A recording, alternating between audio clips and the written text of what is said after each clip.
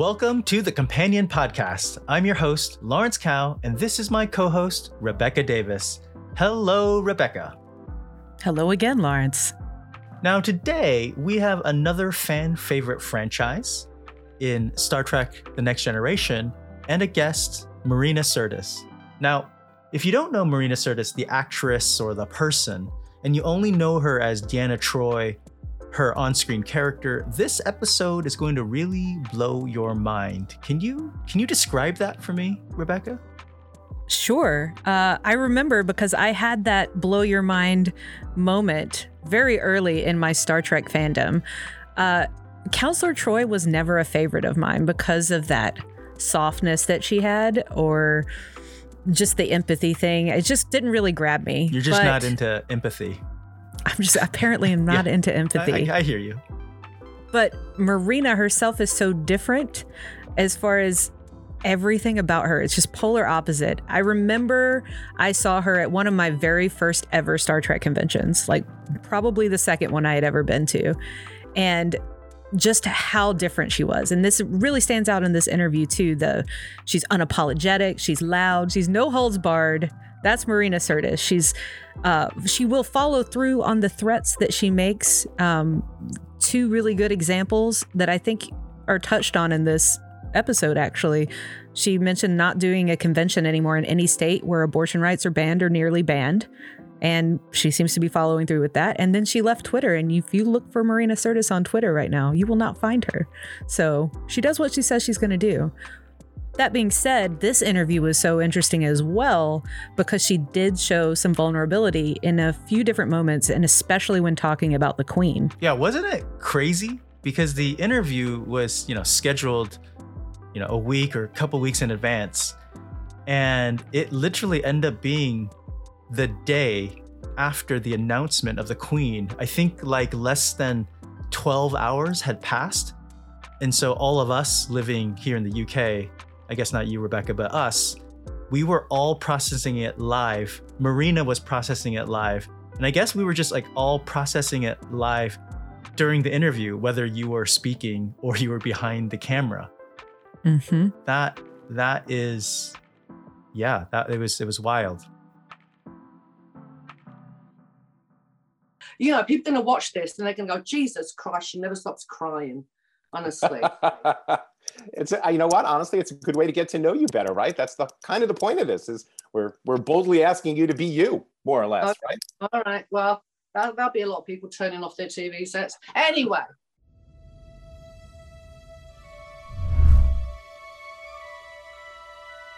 Hey, everyone, and welcome to the latest episode of my podcast, To Boldly Ask.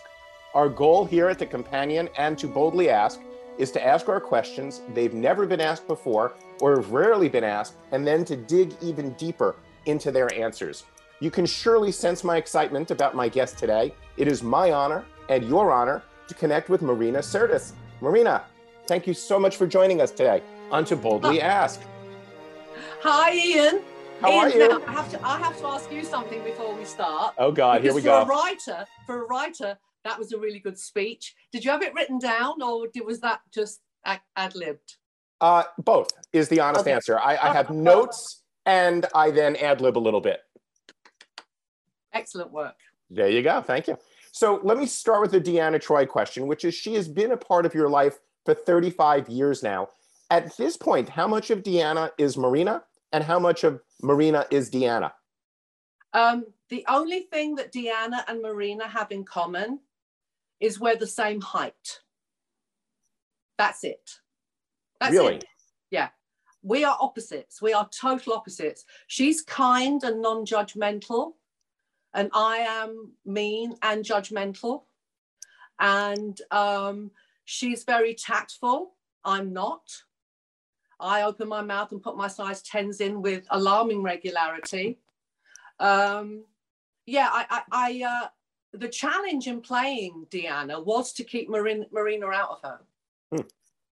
And how about the other way around? Has there been a challenge in keeping Deanna out of Marina, or has that been super easy? Well, no, I wish it worked that way, Ian. But unfortunately, playing a character doesn't actually by osmosis make you become that person. I'm not a method actress. Well, I am a method. I have my own method. I learn my lines, I hit my marks, and I try not to bump into the furniture. And if it was good enough for Spencer Tracy, it's good enough for me. She was so soft-spoken and most definitely not British. You're fiery and British of Greek descent, of course. Whose idea was it for you to change the accents and to speak so soothingly as Deanna? Okay, and did you agree with it? Well, first of all, we have to go back, back to the beginning when I was auditioning. People that don't know, that only know me from the show, I mean, when they meet me, they're like, their mouths are hanging on their knees because they're like, oh my God, you're a Cockney. And what? And they say, why didn't you talk like that on the show? I said, because I would have had to come with subtitles. There you go. What would you be doing if you were not an actor? I would probably be a trial attorney. Was that something you were aiming for? No, but that's what my mum wanted me to be. My mum wanted me to be a lawyer. And I suppose if I hadn't got into drama school, if it didn't pan out for me, I think a trial lawyer is an actor. I mean, when you're, making your closing arguments, opening arguments, I mean, usually the person who wins is the person that the jury liked the most, so that would have been a way of acting without actually acting. Huh. So what did your mom think of you as an actor? When I said to my mum, I'm going to be an actress, what she heard was, Mum, I'm going to be a prostitute. And what did she say when you played a prostitute? I don't think she ever saw me in anything. I don't think until Star Trek happened that she ever saw me. My mum was so, well, disappointed is not a strong enough word to describe how she felt about me. When I was doing theatre, the family would come on a Sunday because in England, that's when we're dark. So she'd never have to see me act. Some people feel that sports figures should play their game, rock stars should rock out, and actors should act, and otherwise shut the fuck up. You've already spoken your mind. How often has that gotten you in trouble? Well, it gets me in trouble, but my feeling is if you take that theory to its ultimate conclusion and logical conclusion, that means electricians should only do electrics, plumbers should only plumb, lorry drivers or semi-drivers in America should only do that. So the only people who would be allowed to talk about politics would be politicians. And that's ridiculous. So you know what? If you don't like my opinions, you can turn me off. And I do have to say at this point, all you people who send me a lot of hate, I don't read it. And if you actually think that I care what total strangers think of me, then you are delusional. People have always spoken about me behind my back because I was a rebellious Greek girl in North London. And so all the neighbours always talked about me behind my back. It was one of the banes of my mother's existence that I was the bad girl in the neighbourhood. I don't care what people say about me. The people that I love me back. And that's all that matters. And the rest is just noise and you can just go F off. So where did the outspokenness come from? Were you encouraged to speak up? Was it a reaction to being told not to speak up, or was it just your personality? Well, personality, Aries through and through. No doubt. Yeah, I'm an Aries. I lived in a house where I didn't have an opinion, or my opinion didn't count. So I grew a voice. I grew a voice, and I will never, ever let that voice be quieted because I earned it. And what was the fight like with your mom? Oh, blimey. We started arguing when I popped out the womb, and we never stopped. We just did not get on. My mother was a misery loves company kind of person. She'd had a horrible life, and she wanted me to have an equally horrible life so that I would, relate and sympathize with her. Unfortunately, she got me, and I was like, I don't care what happened to you. Sorry, Mum, but this is my life, and I'm going to do what I want. And where was your dad in all of this? My dad was, let the women deal with this. He was like, keeping out. Let them fight it out themselves? But was he proud of you as an actor and a person? Yes, he was. Yes, he was. My dad, actually, when he was in Greece, was an extra in movies. Really? Yeah. So when I said I wanted to be an actress, he kind of, quietly, secretly, didn't encourage me, but he didn't discourage me, let's put it that way. And then what sort of impact do you think your mom had on you as an actor in terms of, especially in something like a Deanna, who was such a soothing character? Was there a relief in playing that kind of a character?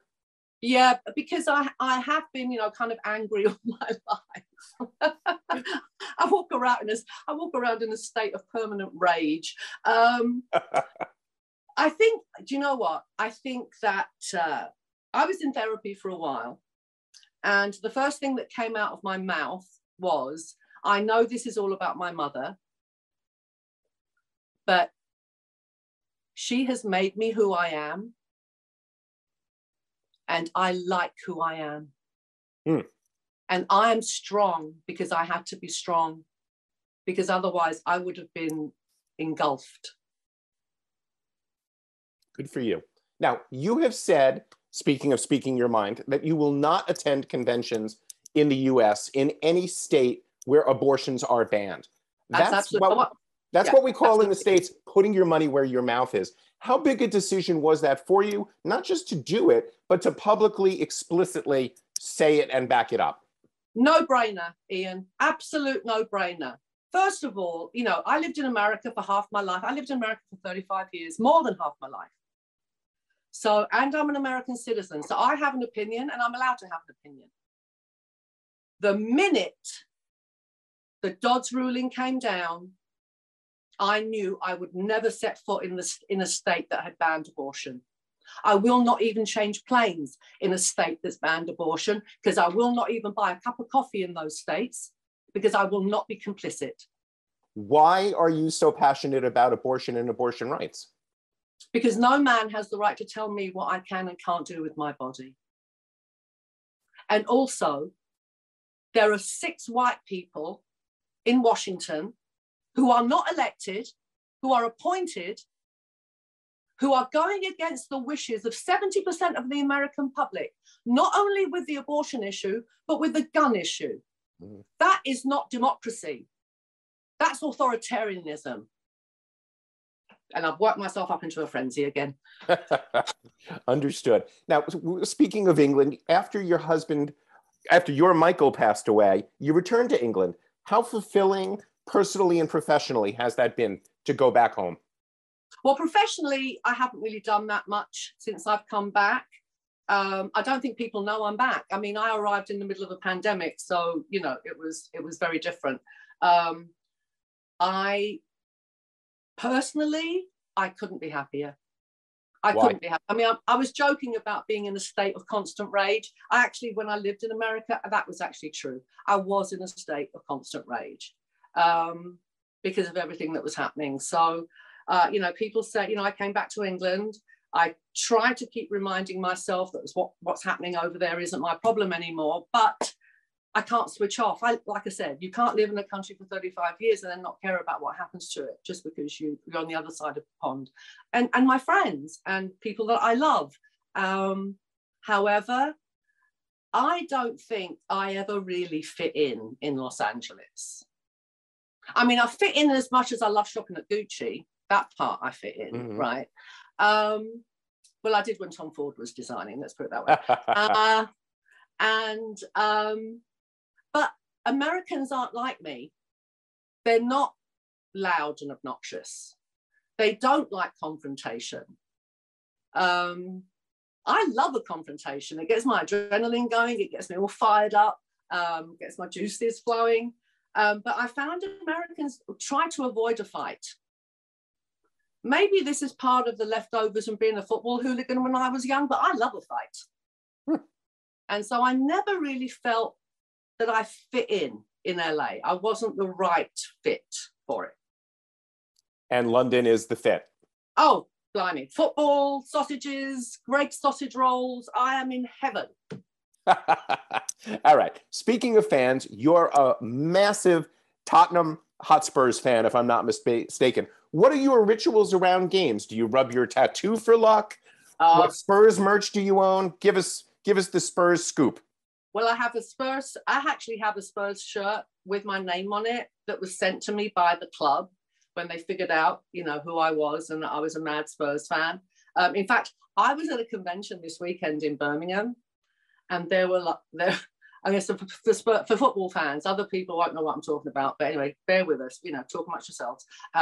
Glenn Hoddle, Ledley King, Mickey Hazard, Jeff Hurst, these people, Ozzy Ardiles. So there's four Spurs players right there. I said to my fans, if I'm not at my table, come to the football section. That's where I'll be. I don't have rituals. Apart from I always put my right shoe on first. Because the player that I was in love with when I was young, he said that once in an interview, joking here, and I started doing it, and now I'm too superstitious to stop. All right. How much does your Spurs fandom help you understand Star Trek fandom? Totally 100%. 100%. When I met Glenn Hoddle, Glenn Hoddle is like the king of football in my eyes. And when I met Glenn Hoddle, it was like verbal diarrhea. I just, blah, blah, blah, blah, blah. My first match was Jimmy Greaves' testimonial. And as I'm saying it, I'm like, why are you saying that? Is why? Shut up, Marina. Be sensible. So, bless him, he had no clue who I was. And so his handler then explained to him who I was. And so then he came by, But anyway, my Spurs, when I got my Spurs tattoo, my husband, God rest him, said, first of all, he said, because I got it on my 57th birthday. So it wasn't like, I was young.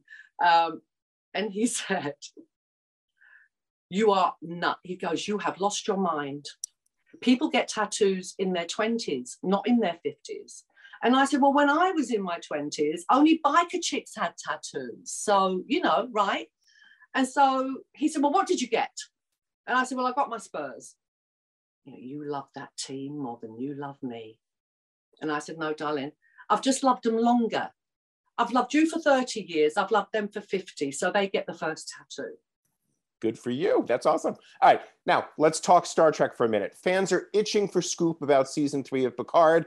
And I know you're about to give me none, since everything is top secret. But I do think it's fair to at least ask how you enjoyed reuniting with your TNG cast for something other than a convention, a funeral, or a wedding. So take me through that.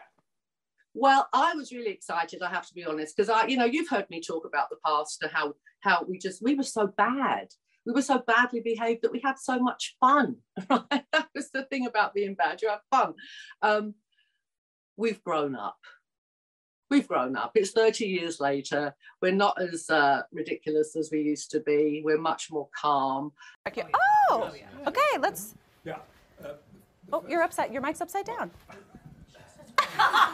It's his first time. Yeah. Are you sure? Yes, first time on camera. Sounds better that way. Okay. Sorry. Oh, no. Our fearless leader. I didn't. He's very old. He's very old. What happened to respect? Exactly. It used to be Sir Patrick Stewart. That's the Picard cast, not us. Okay. Right, okay. Well, how's it going so far? Okay. Great. The first day I worked. And the other, and so it wasn't bad. It was just different. It was just a different experience. And one of the main differences was, and I did chastise my friends about this, was the phones. They never came out from behind their phones. And I was like, guys, I've come all the way from England to see you, and you can't even come out from behind your phone. What are you, 12? So... Did they put the phones down when you said that? Oh yeah, because they are scared of me. You have to remember everyone's scared of me, so. Let's talk about Lower Decks. How much fun did you have doing that? And look at this image. How adorable is that? I know, and also, it's a bit, it's racy, isn't it? It's not your normal, Star Trek. Star Trek has evolved into so many different things. There used to be an animated show of the original, if I'm not wrong, yes. Right?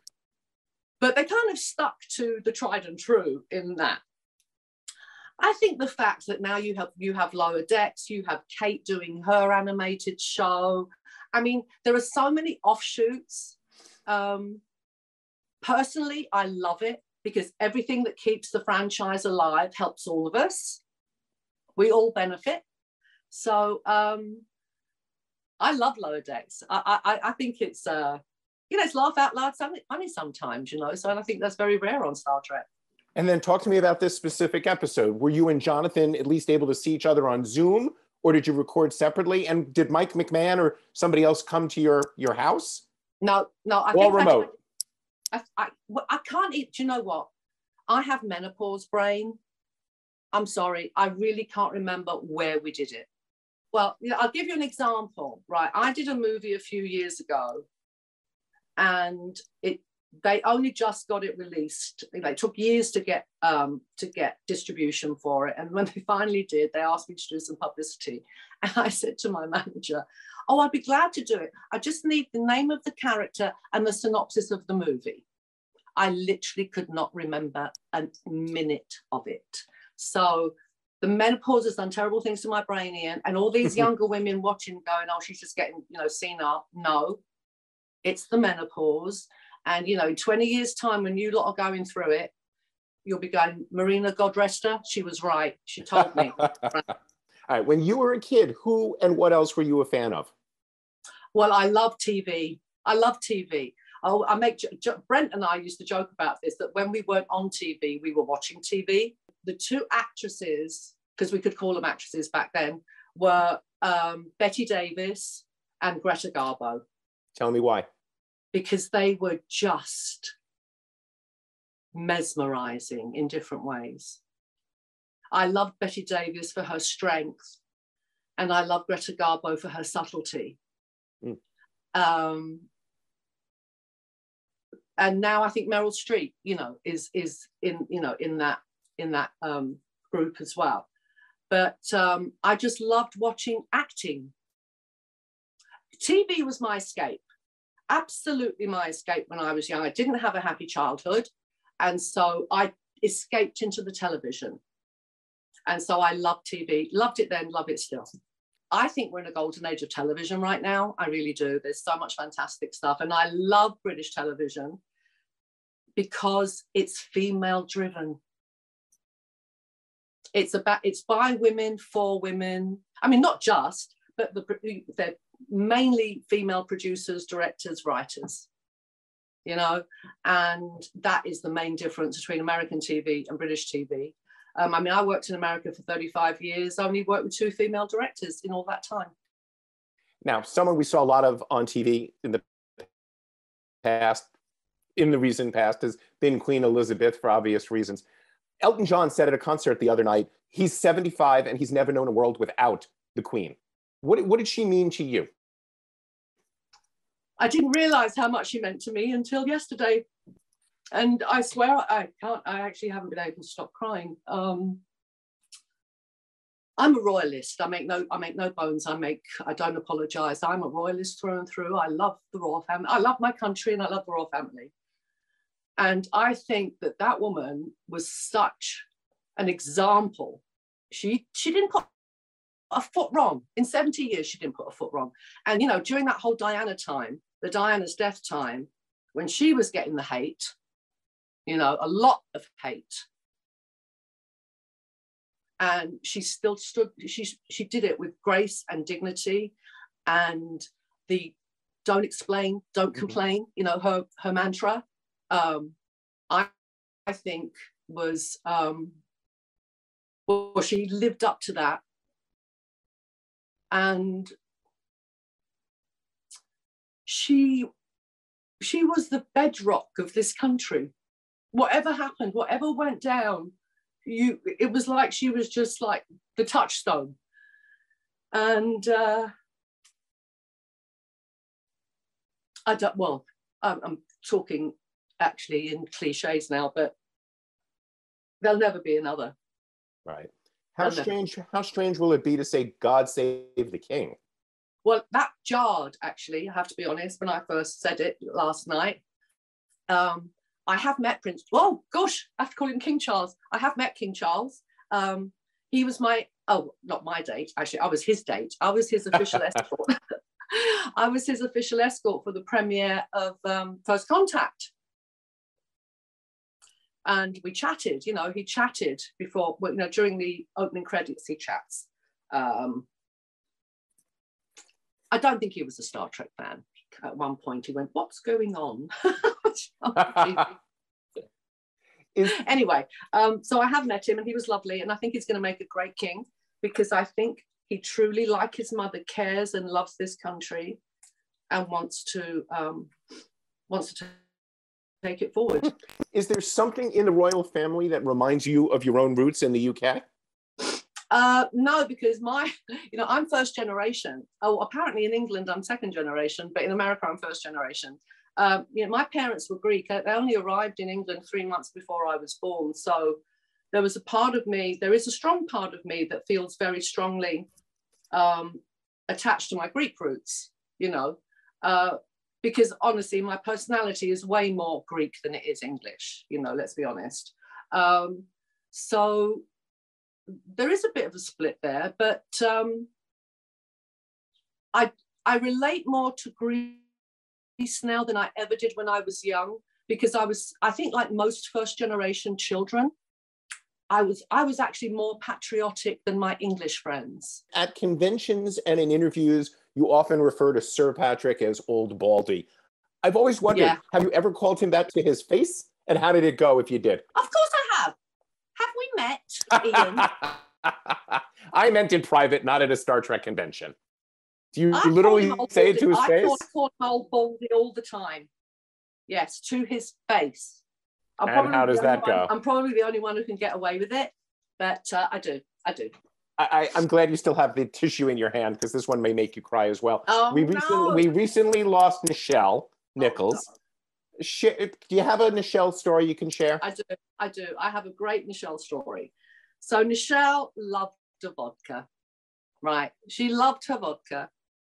And, when she got older and her health deteriorated, she always used to have a carer with her when she traveled to conventions, who would take care, make sure she was in her 80s last time I saw her, for goodness sake.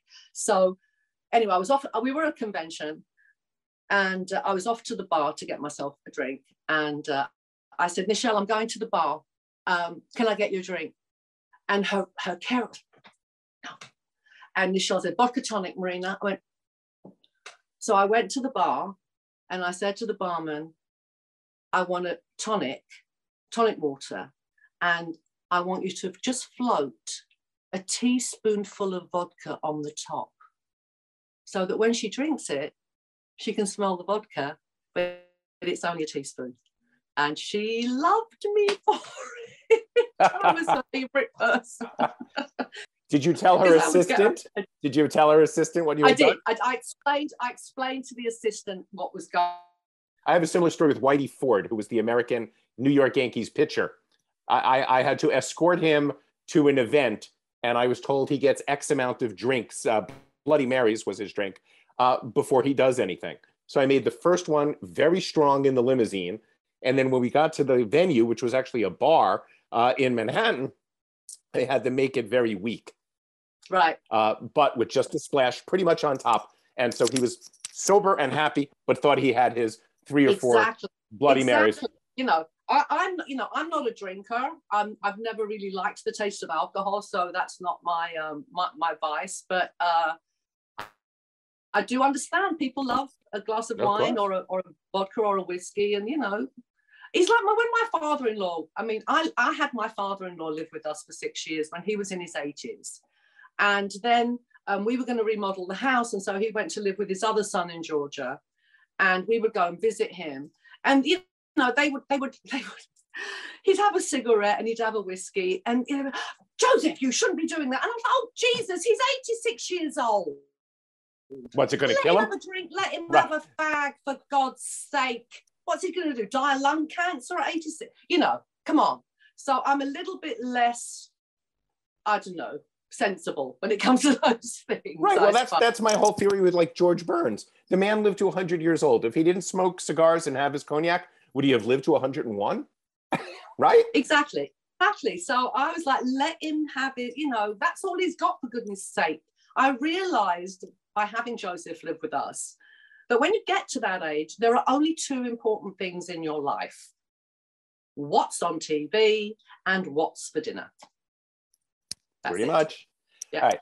How much satisfaction do you take in knowing that Star Trek, that you and that Deanna inspired so many young people to become counselors and therapists, and that will carry on long after you and I are long gone? I know. You know, this is part of the thing that kind of bemuses me about playing Deanna Troi. You know, I'm an actress. This was just a great job. You know, I mean, we did a job that we were getting paid to do something that we loved doing, right? Which is not common on this earth, but it is our job.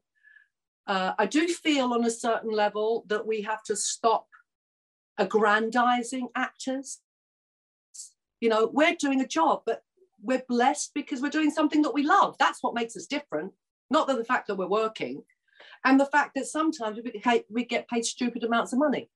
I mean, I never have, I have to be honest. But, right. You know, there are people out there who get stupid money, you know. It's like footballers over here, stupid money. Anyway, I just think that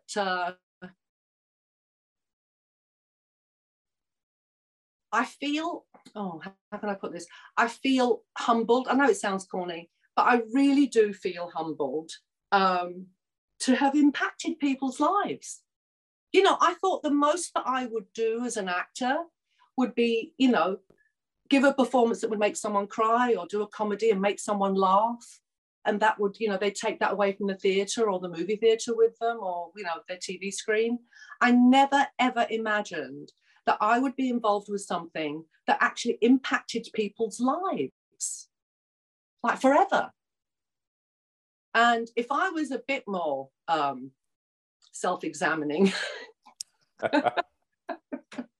If the therapist saw a therapist, yes. Yeah. It would probably freak me out. But as I'm not a self-examining kind of person, I'm kind of, like I said, I'm okay with it, but it does kind of bemuse me a little. Yeah.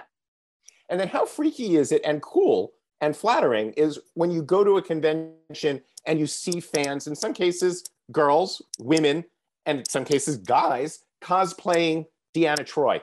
That's got to be a mind trip. Well, I've made jokes about this before. I used to say, you know, I made jokes about it, but now Deanna's an icon now. And you know how I know that? The drag queens are doing Deanna. That's where I was going. I mean, I'm not A-list drag queens. Sorry, drag queens that are doing Deanna. But, you know, A-list is like Barbara, Liza, Bette Midler. You know, the mega stars. I'm not on that list. But I'm B-list. I'm B-list icon for sure. Yeah. All right. Are you ready for the speed round? Uh-oh. Yes.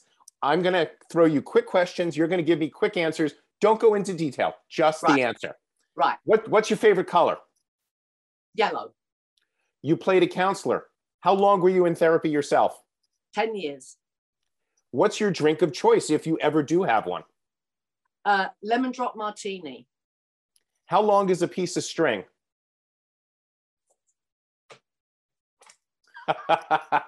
What's still on your bucket list?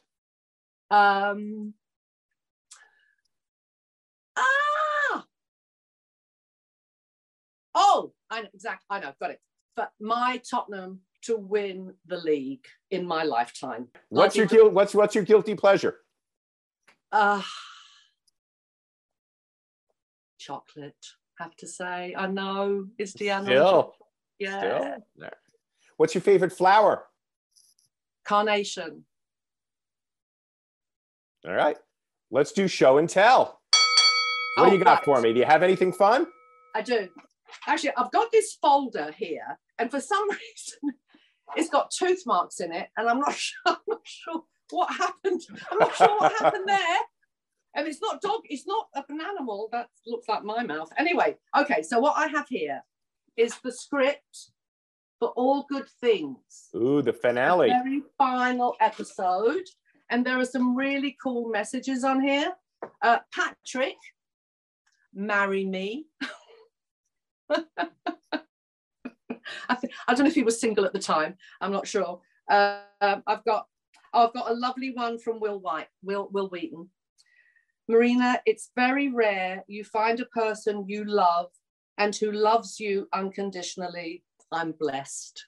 And that's from Will Wheaton, and that's made me cry. And then from my Imzadi, or Zimbabwe, as we call each other, you're the best leading lady I've ever had. And who else have I got here? Okay, I would read Branson Gates's, but I can't read the writing, so I can't. Can you hold it up to the camera so we can just see it? Very cool. Right. And then the other thing, oh, all my call sheets are falling out. And the other thing is... let's talk about that. How big an honor was that? Oh my God. I mean, I still can't get my head around it. Like, I'm a stamp in the UK.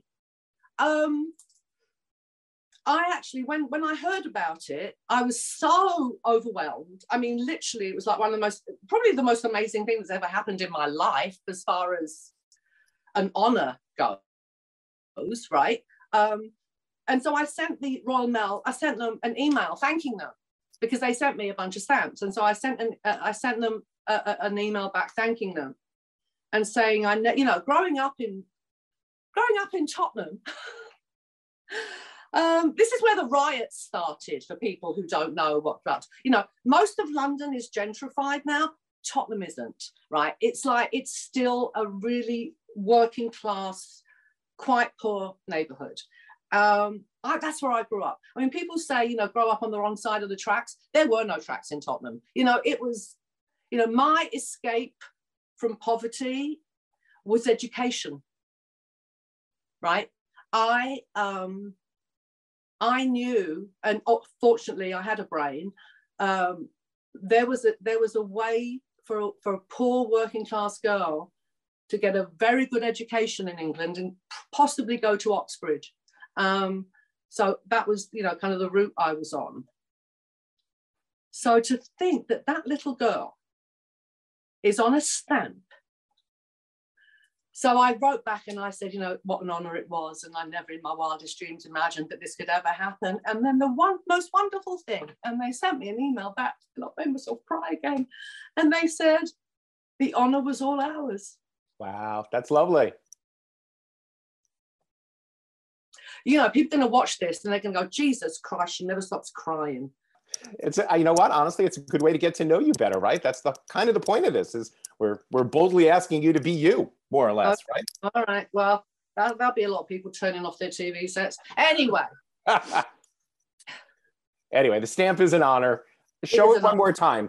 How cool was it? There, can you see it without the light shining on it? A little bit. Very, very, very, very cool. So I know you have some interesting mottos, Marina. Why don't you give us a few? Well, I have two. I have two mottos that I live my life by. And the first one, which I probably don't even have to tell people, is evil triumphs when good men stay silent.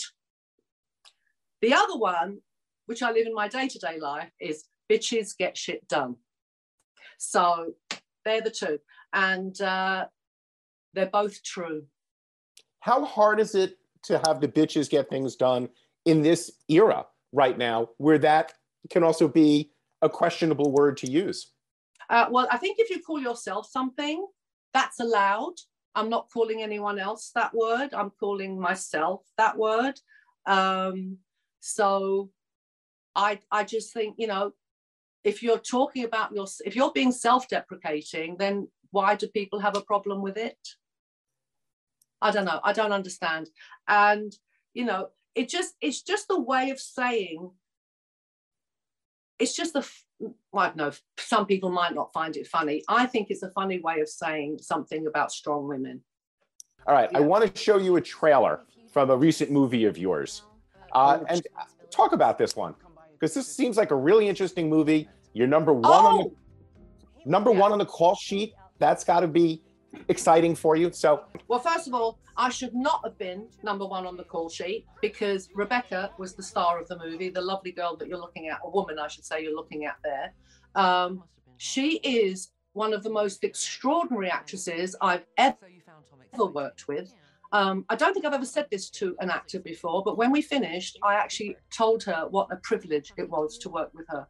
And it was, because she was awe-inspiring. She's so talented. I think it's an important movie. There's a thing that isn't called this in America, but in England, it's called control and coercion. So we have laws against this in the UK, where you can prosecute a man, or someone doesn't always have to be a man, obviously, but you could, it's usually men, though, let's be honest, that you can prosecute someone for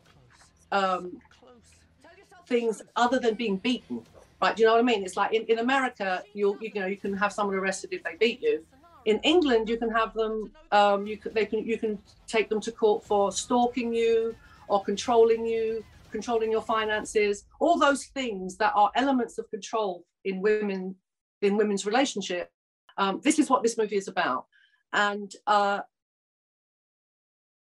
think we just need to shine a light on what's going on, you know. I've decided that I only really want to do stuff that means something from now on. right. And that movie, 1,000 Little Cuts, is actually, I believe, available now on video on demand, right? It had a premiere in the UK, and now it's on video on demand. Yeah. And I think it might be on Showtime in America at some point. Oh, really? Okay, very cool. So what kind of projects make you tick now? What do you want to do? Well, actually, finally I have something to talk about. Next year, I'm going to do Hecuba. Really? I'm going to do a Greek play in a Greek theatre and as a Greek actress. I think that is the perfect introduction back to England for me. Wow. How did that come about? Well, I've always wanted to do the Greek classics. They're not done very often. My idea, Medea was always number one on my bucket list of parts to play. And so that was where immediately my head went. And then I just thought, you know what? I need to think about this because I'm really not right for Medea. And I'm not going to do an Ian McKellen and play Hamlet when I'm in my 80s. Right? I want to be true to the character. Medea has young children.